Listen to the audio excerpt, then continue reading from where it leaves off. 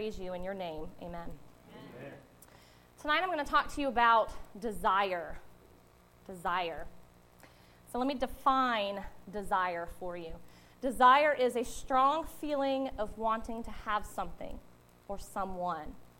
It's wishing for something to happen. Some synonyms for desire would be want, longing, yearning, craving, to be desperate for, sought after, a must-have. Okay, so we are talking about things that you should be desperate for tonight. Turn with me to 1 Samuel. 1 Samuel, chapter 1. And I want to begin by telling you a story of a woman who exhibited great desire. Okay, so we know what desire is. Now let's see what that desire looks like in the Bible.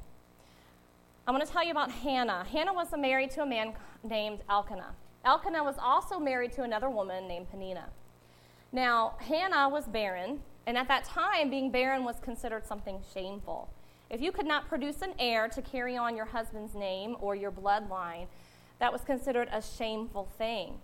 And not just any child would do. Hannah wanted a son to carry on the name, just like every other woman did at that time. Peninnah, on the other hand, had no problems having children. And she made sure she told Hannah at every opportunity that she had children and Hannah did not. Peninnah was considered the adversary, and she tormented, the Bible says she tormented Hannah. There have been many times when I have felt like I have been tormented by my adversary, where I have felt that all Satan does is rub my weaknesses in my face and remind me of my shortcomings and my failures. Hannah was so tormented by her barrenness, so tormented that she could not produce a son. She wanted one so badly that she wouldn't eat. She didn't sleep. All she did was grieve for what she did not have. I imagine that there wasn't a moment in Hannah's life that she did not think about not having a child. She was consumed with her desire to have a son. Now that is a strong desire. Hannah was literally making herself sick because she could not have a child. Let's look at verse 10. 1 Samuel chapter 1, verse 10. And she was in bitterness of soul and prayed unto the Lord and wept sore. And she vowed a vow and said, O Lord of hosts, if you will indeed look on the affliction of your handmaid and remember me, and not forget your handmaid, but will give unto your handmaid a man-child, then I will give unto him the Lord all the days of his life, and here and there shall no razor come upon his head. So in her desire, Hannah cries out to the Lord. She was in bitterness of soul. Her desire had consumed her.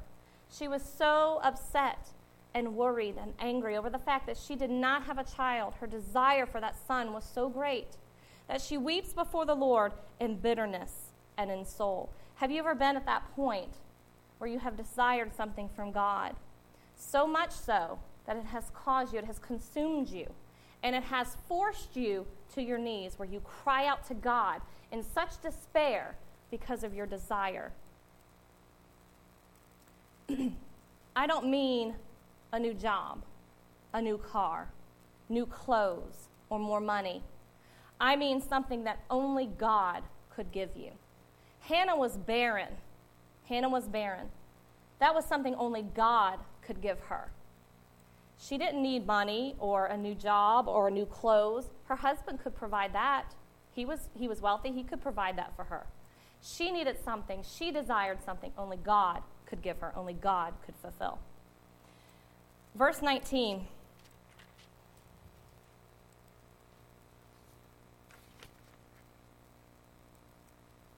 And they rose up in the morning early and worshipped before the Lord and returned and came to their house to Ramah. And Elkanah knew Hannah his wife, and the Lord remembered her. I think those are 5 of the most powerful words in that entire chapter. And the Lord remembered her. See, Hannah cried out and she said, God, remember me. Remember your handmaid. Look upon me now as I cry out in my desire for you. Look upon me and remember me. Remember my desire, what I long for, what I yearn for, what I must have. Remember that, O Lord. Don't forget me. And I love how God points out he didn't forget her. He remembered Hannah's desire. He remembered what she cried out in bitterness of soul at his feet for. And he remembered that.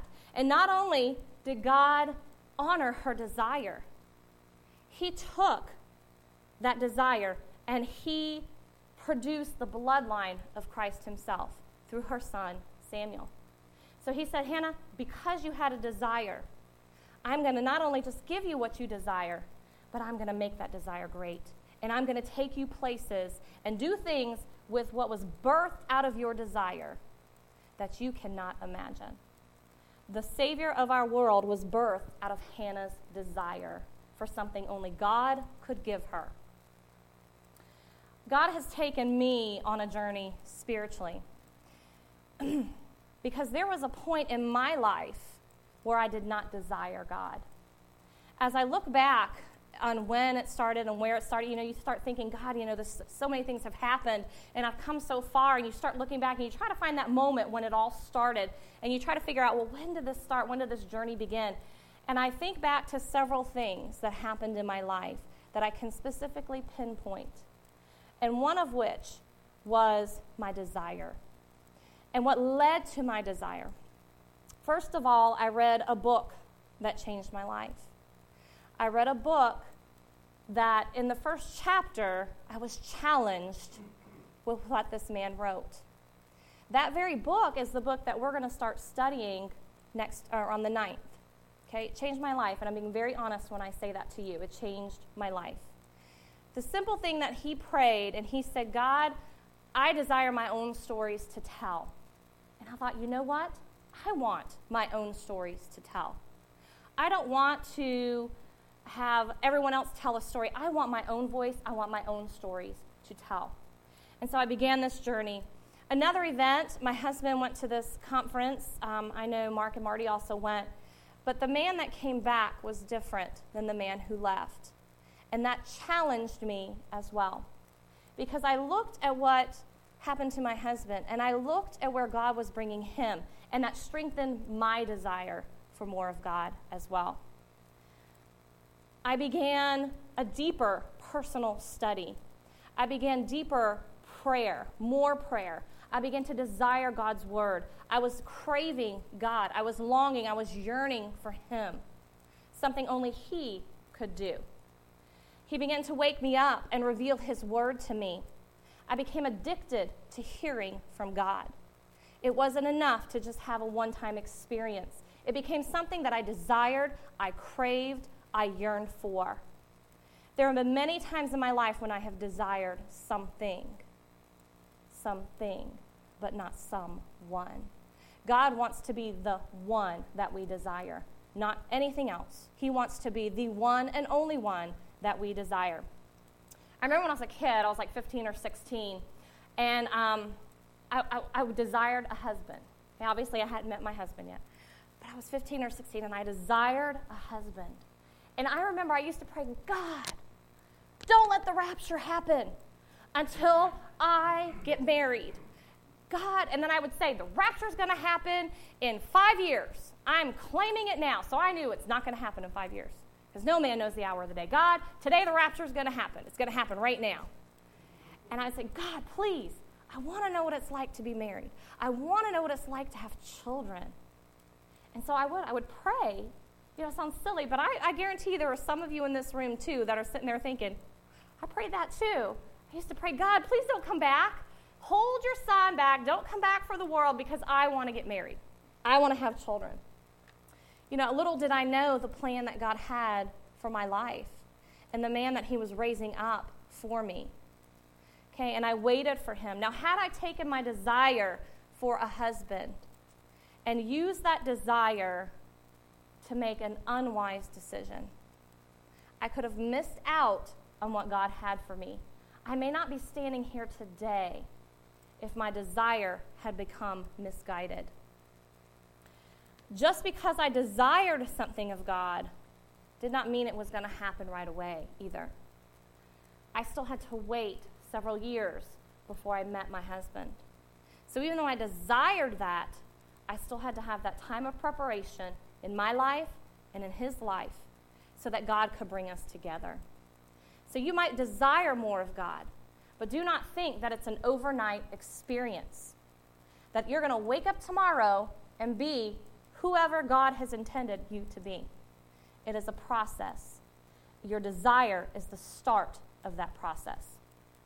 There are several things that have to happen in your life before your desire can grow. And the first thing has to happen is that you must become discontent with your current spiritual walk. There is no such thing as enough of God.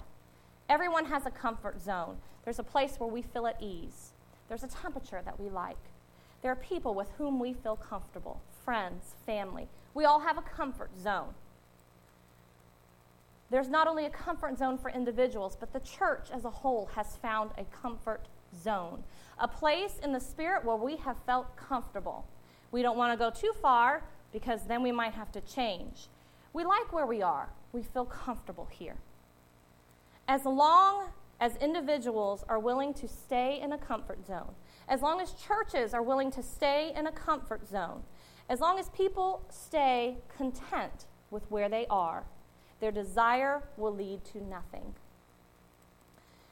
As long as there's offerings in the offering plate, some people feel as long as there's people in the seats, then it's kind of like everybody sits back and says, well, everything's okay. We have people here. We have money coming in.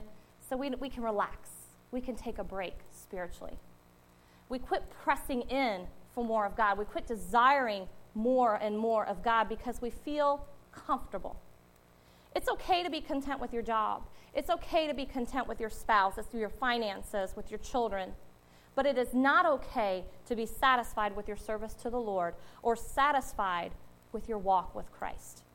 We should never come to a place as a child of God where we feel satisfied with our walk, where we feel satisfied with our witness to a lost and dying world. Time is running out. We don't have time to be satisfied. We don't have time to wait. Turn with me to Philippians chapter 3. Philippians chapter 3, verse 12.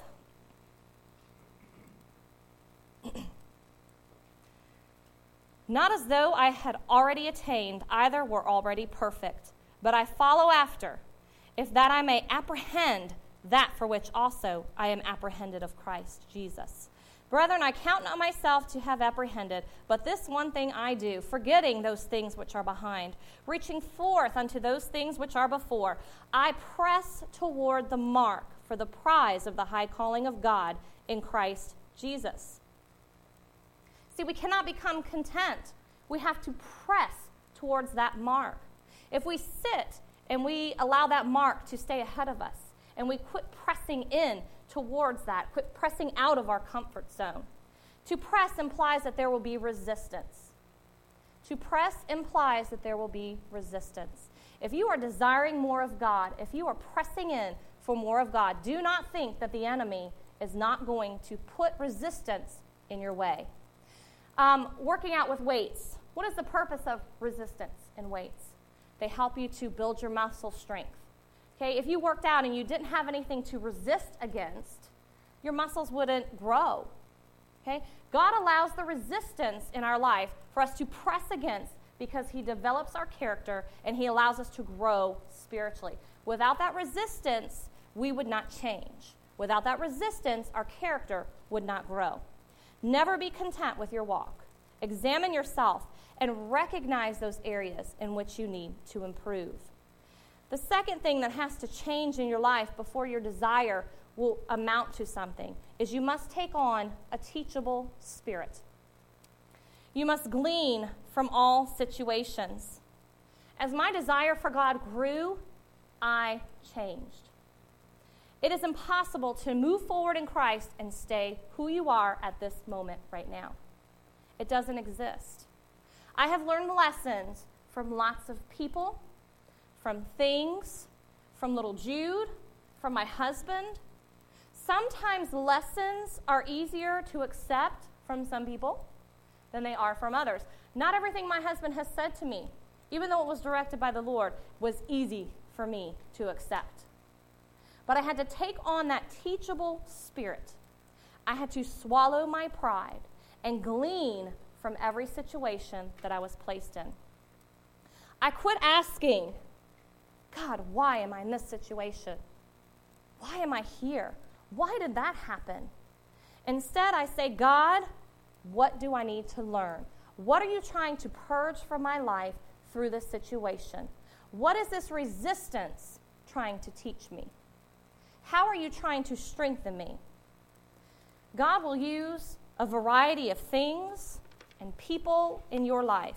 Do not dismiss something or someone teaching you something because you think, I can't learn from them. What could they teach me? What could my little 2-year-old teach me? God taught me a lot when I potty trained Jude. He taught me a lot. That's another message for another day. But I learned a lot. I grew spiritually from potty training Jude. And you laugh, but I'm very serious. At that time, it was a hard time in my life. But I grew spiritually through that time. So take on that teachable spirit. Turn with me to 1 Thessalonians chapter 5. 1 Thessalonians chapter 5, verse 6. Therefore, let us not sleep as do others, but let us watch and be sober. When I taught, I remember one time this kid was in my class, and it was early in the morning, it was like first period, and he had fallen asleep in class. You know, so the first time you walk by and you just kind of gently nudge him, hey man, wake up, come on. You know, pay attention, you're missing out on stuff, wake up. Why don't you go get a drink of water, go stand up for a minute, wake yourself up. A couple times, he'd just go back, lay his head down, and he'd fall back asleep. So finally, I was like, you know what? I don't know what's going on in this kid's life. I'm just going to let him sleep. Okay, well, first period came and went. The bell rang. Class changed. And my little boy sat there sleeping through it all. The students came in, and I was like, he's taking a nap. We're going to start class. He'll wake up eventually, and we'll move on. But we're going to have class. Just come on in. He was in somebody's seat. I said, just go sit at my desk. I said, when he wakes up, you can have your desk back. Finally, he was about halfway through that class period. He wakes up, and he starts to look around. And the look on his face, I laugh now when I think about it and the look at his face. But he was so confused and disoriented. And everybody was just kind of staring at him. Some people were laughing. And finally, I just said, you looked really tired. I woke you up a couple of times, but finally I let you sleep. Go ahead to your next class. I'll write you a note. 1 Thessalonians says to be awake and vigilant.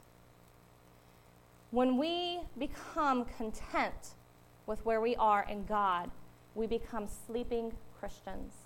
We become as that child in my class that was there. He was present, but he was not aware. He was not vigilant or sober. He didn't learn anything in my classroom that day. And he missed out on what happened in his next class, the next place he was to go, because he was not awake and sober when he needed to be. You see, God will try to wake us up, but it's up to us to make sure we stay awake. I couldn't keep him awake. I woke him up, but I couldn't keep him awake. God is going to wake us up. But it is up to us to stay awake and stay sober and stay vigilant. Look for those teachable moments that God is placing in your life. Begin to desire them. Begin to ask for them. One thing God taught me as well was he asked me the question. He says, why do you desire me? Why do you want me? And I had to think, why was I desiring God? Did I want a title? Did I want notoriety? Did I want something to happen in my life just for me? What was the reason behind my desire for God? See, sometimes our desire is a little misguided. Sometimes we look at what's happening in other people's life and we think, oh, I want that. But what we're really saying is, or what's really happening is some people are jealous almost, of what's happening in others' life. And that is what prompts their desire. Let's turn to Ezekiel. Chapter 28. Ezekiel chapter 28. In verse 14. You are the anointed cherub who covers, and I have set you so. You are upon the holy mountain of God. You have walked up and down in the midst of the stones of fire. Okay, in this verse, God is talking about Lucifer. And he's saying, you are the anointed cherub who covers. I've set you so. He walked up and down in the midst of the stones of fire. Lucifer was literally before God. He walked up and down in the midst of God. Okay, Lucifer at one point had a desire for God. He was in his presence. But his desire became misguided. Look at verse 15. You were perfect in your ways from the day that you were created, till iniquity was found in you. And then jump with me over to verse 17. Your heart was lifted up because of your beauty. You have corrupted your wisdom by reason of your brightness. I will cast you to the ground. I will lay you before kings that they may behold you. You see, at one point or at some point, Lucifer looked, and instead of looking at God, he started looking at himself. And he said, I'm kind of pretty. I'm beautiful. Look at me. I'm really smart. I am really wise. Look at my brightness. Look at how beautiful I am.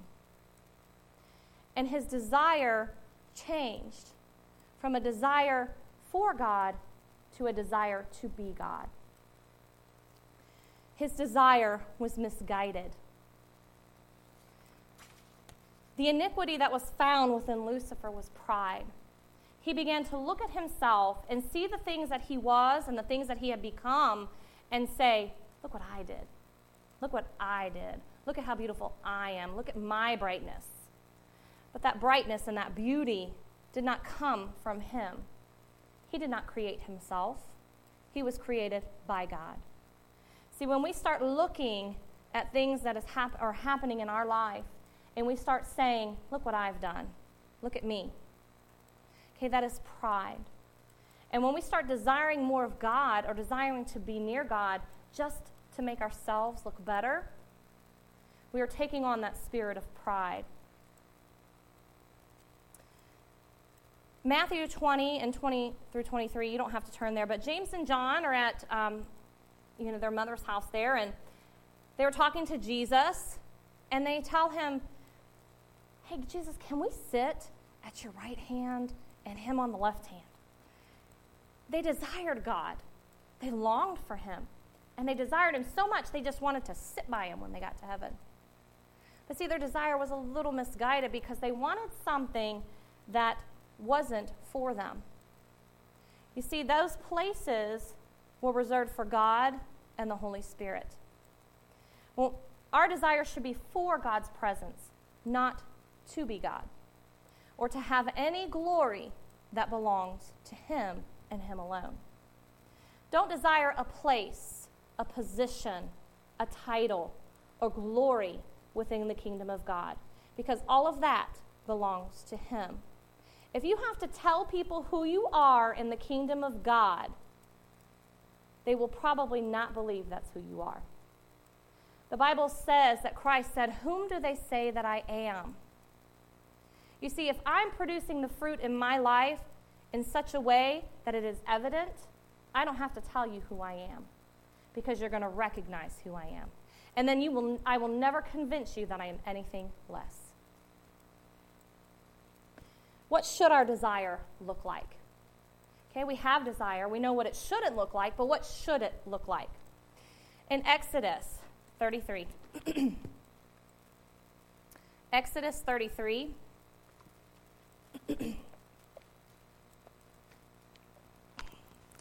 And thank you, honey, for the cloth. I appreciate that. I find that I'm not sweating so much, so I'll leave that back there for next week. Excuse me. Exodus 33. Verse 2. And I will send an angel before you, and I will drive out the Canaanite, the Amorite, the Hittite, the Perizzite, the Hivite, and the Jebusite, unto a land flowing with milk and honey, for I will not go up in the midst of you, for you are a stiff-necked people, lest I consume you in the way. The people of Israel had sinned against God. He referred to them as stiff-necked because they were unmovable. Their heads refused to turn and see the ways of the Lord. So God told Moses that he was going to send an angel in his place to lead them, because if he went with them, he was going to destroy them. God was pretty mad. He's saying, look, I'm not going to go with you, because if I go with you, something's going to happen, and I'm going to have to destroy some people.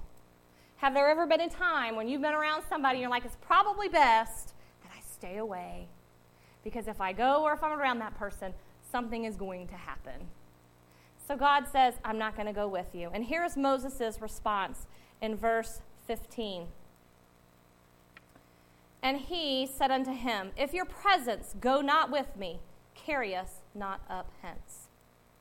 Moses basically said, God, I don't want to be anywhere unless you're there.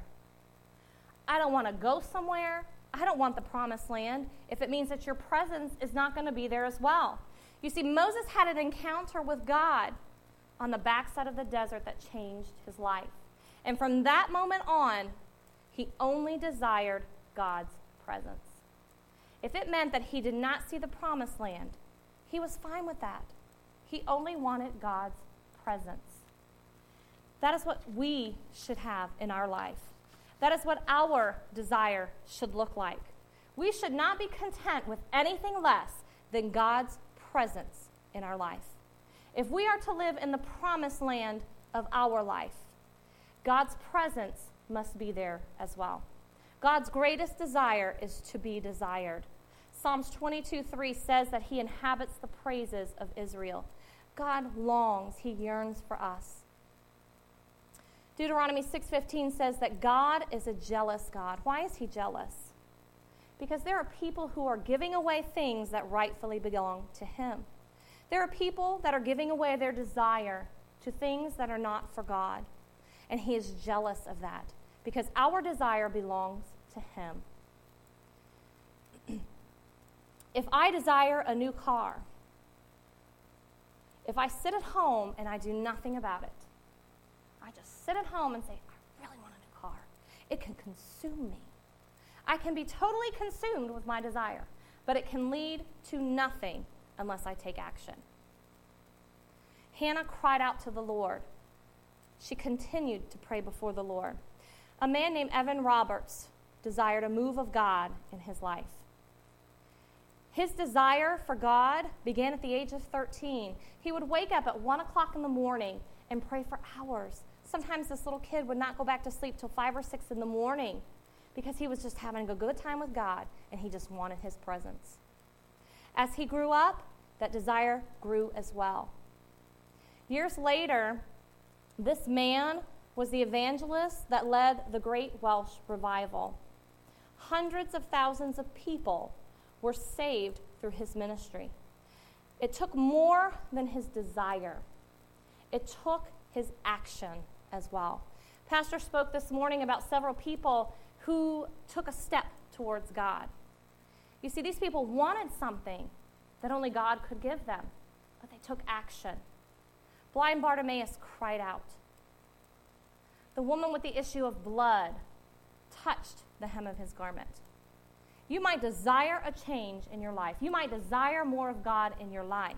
But unless you are willing to do something about it, your desire may stay just that, a desire. 1 Chronicles 4:10 tells us about a man by the name of Jabez. Jabez desired, he was born in a time of his mother's life that was deep sorrow. It says he was born into deep sorrow, and Jabez means sorrow. So his whole life, he was just known as sorrow, and his mother, anytime she looked upon him, thought about the sorrow in his life, but the Bible says he was an honorable man. And Jabez prayed. There is one verse that tells his prayer, and he prayed that God would enlarge his territory. His desire for more of God, and the Bible says that God heard his prayer. God granted his request. his desire to come out of that sorrow, his desire to enlarge his territory for God, came to pass as he cried out to God. You know, I have said many times that God will give you the desires of your heart. God will give you the desires of your heart. But there's a condition to that sometimes we fail to see as well in that verse. Psalms 37:4 says, "Delight yourself in the Lord, and he shall give you the desires of your heart." You see, that's the condition. To have those desires fulfilled is to first delight yourself in the Lord. Take pleasure in him. Don't seek anything from him. Just seek him. God is enough for us. He's enough for us. And when we truly desire to just seek him and not what he can do for us, he will take us places and he will do things in your life and through you that you never imagined. You know, as I desired God, you know, there's a saying, new level, new devil. When you rise to a new level in God, your desire leads you to a deeper relationship with God, that closer, more intimate relationship. There will be fire that you must go through. But my last point that I want to make to you tonight is for you to desire the fire. Proverbs 25:4 says, "Take away the dross from the silver, and there shall come forth a vessel for the finer." As dross is removed from the silver, it is heated up in the fire to the point where it melts, and then the impurities rise to the top. And then the impurities can be skimmed off the top, and then what's left is the pure silver. Then that product can be taken to the finer or the jeweler or the artist, and it can be shaped and molded into something. The fire is there in your life to purify you, to purify your character, to refine your character. You should not fear the fire. You should desire it, because God is purging you of who you are that is keeping you from what he wants you to be. It is only after the fire has been applied that the silver is ready to be used. See, the silver doesn't come out completely made into jewelry or completely made into art.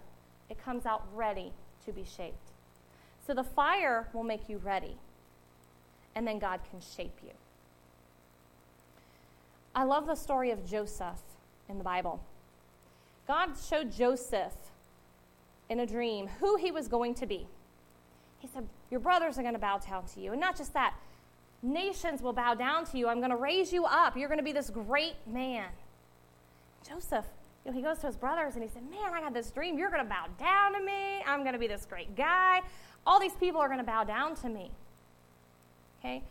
Basically what God was telling him, he's like, Joseph, this is who you're not. You're not there yet.